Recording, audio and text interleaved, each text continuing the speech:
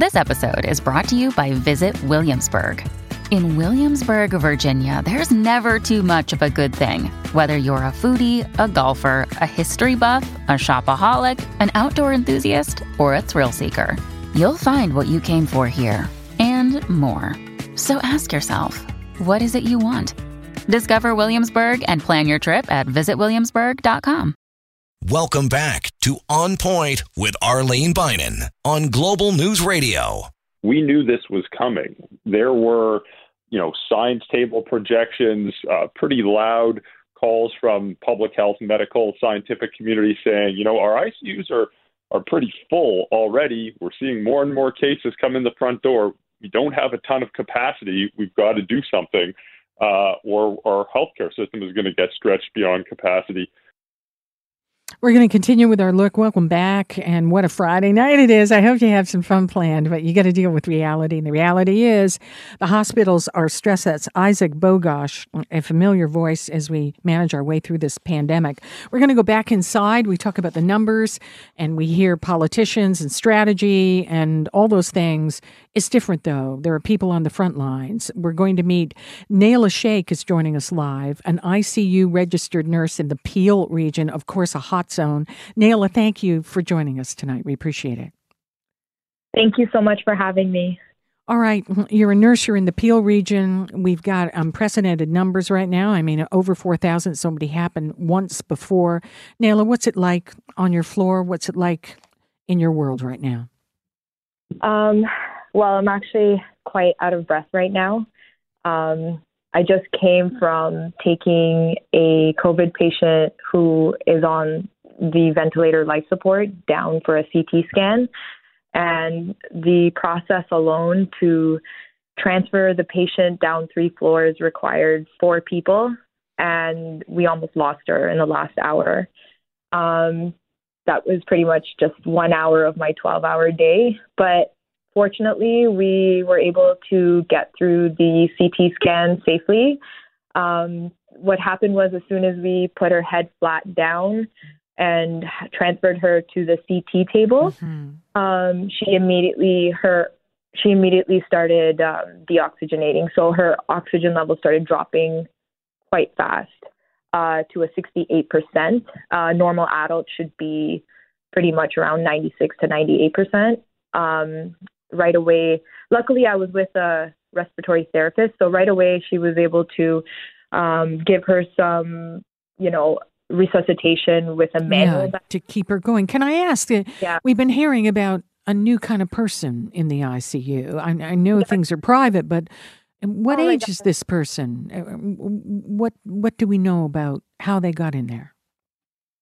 Sorry, who are you referring to? RTs?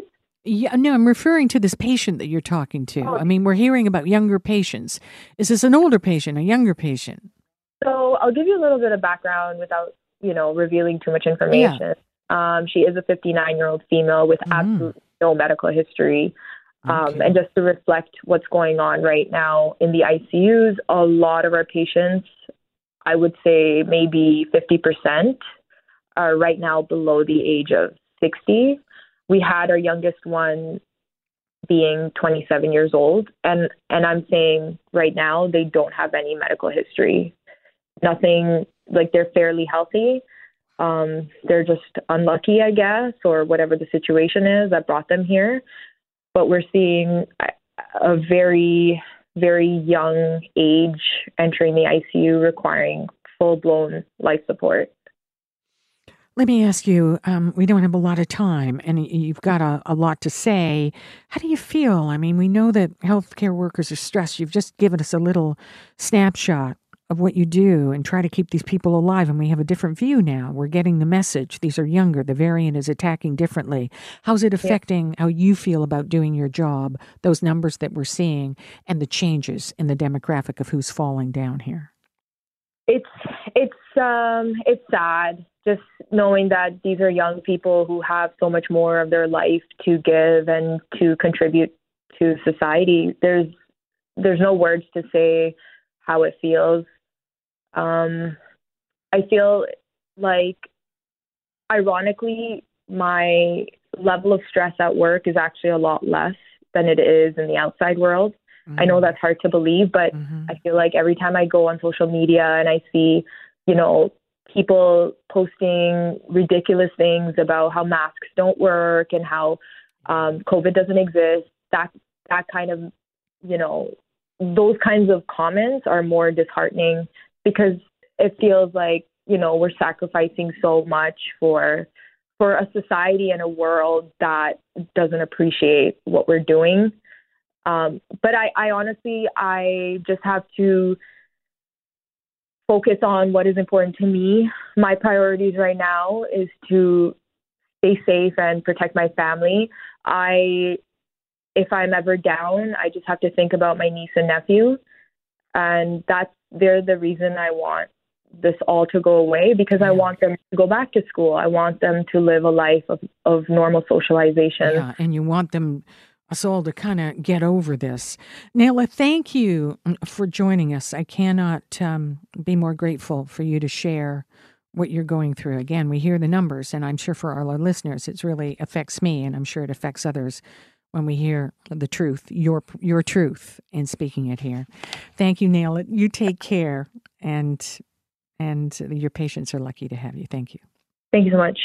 Bye. Nayla Sheikh is an ICU registered nurse in the Peel region, of course, a hot zone, and there we're seeing the same thing. She says they're younger, 59, doesn't know, younger and faster and harder.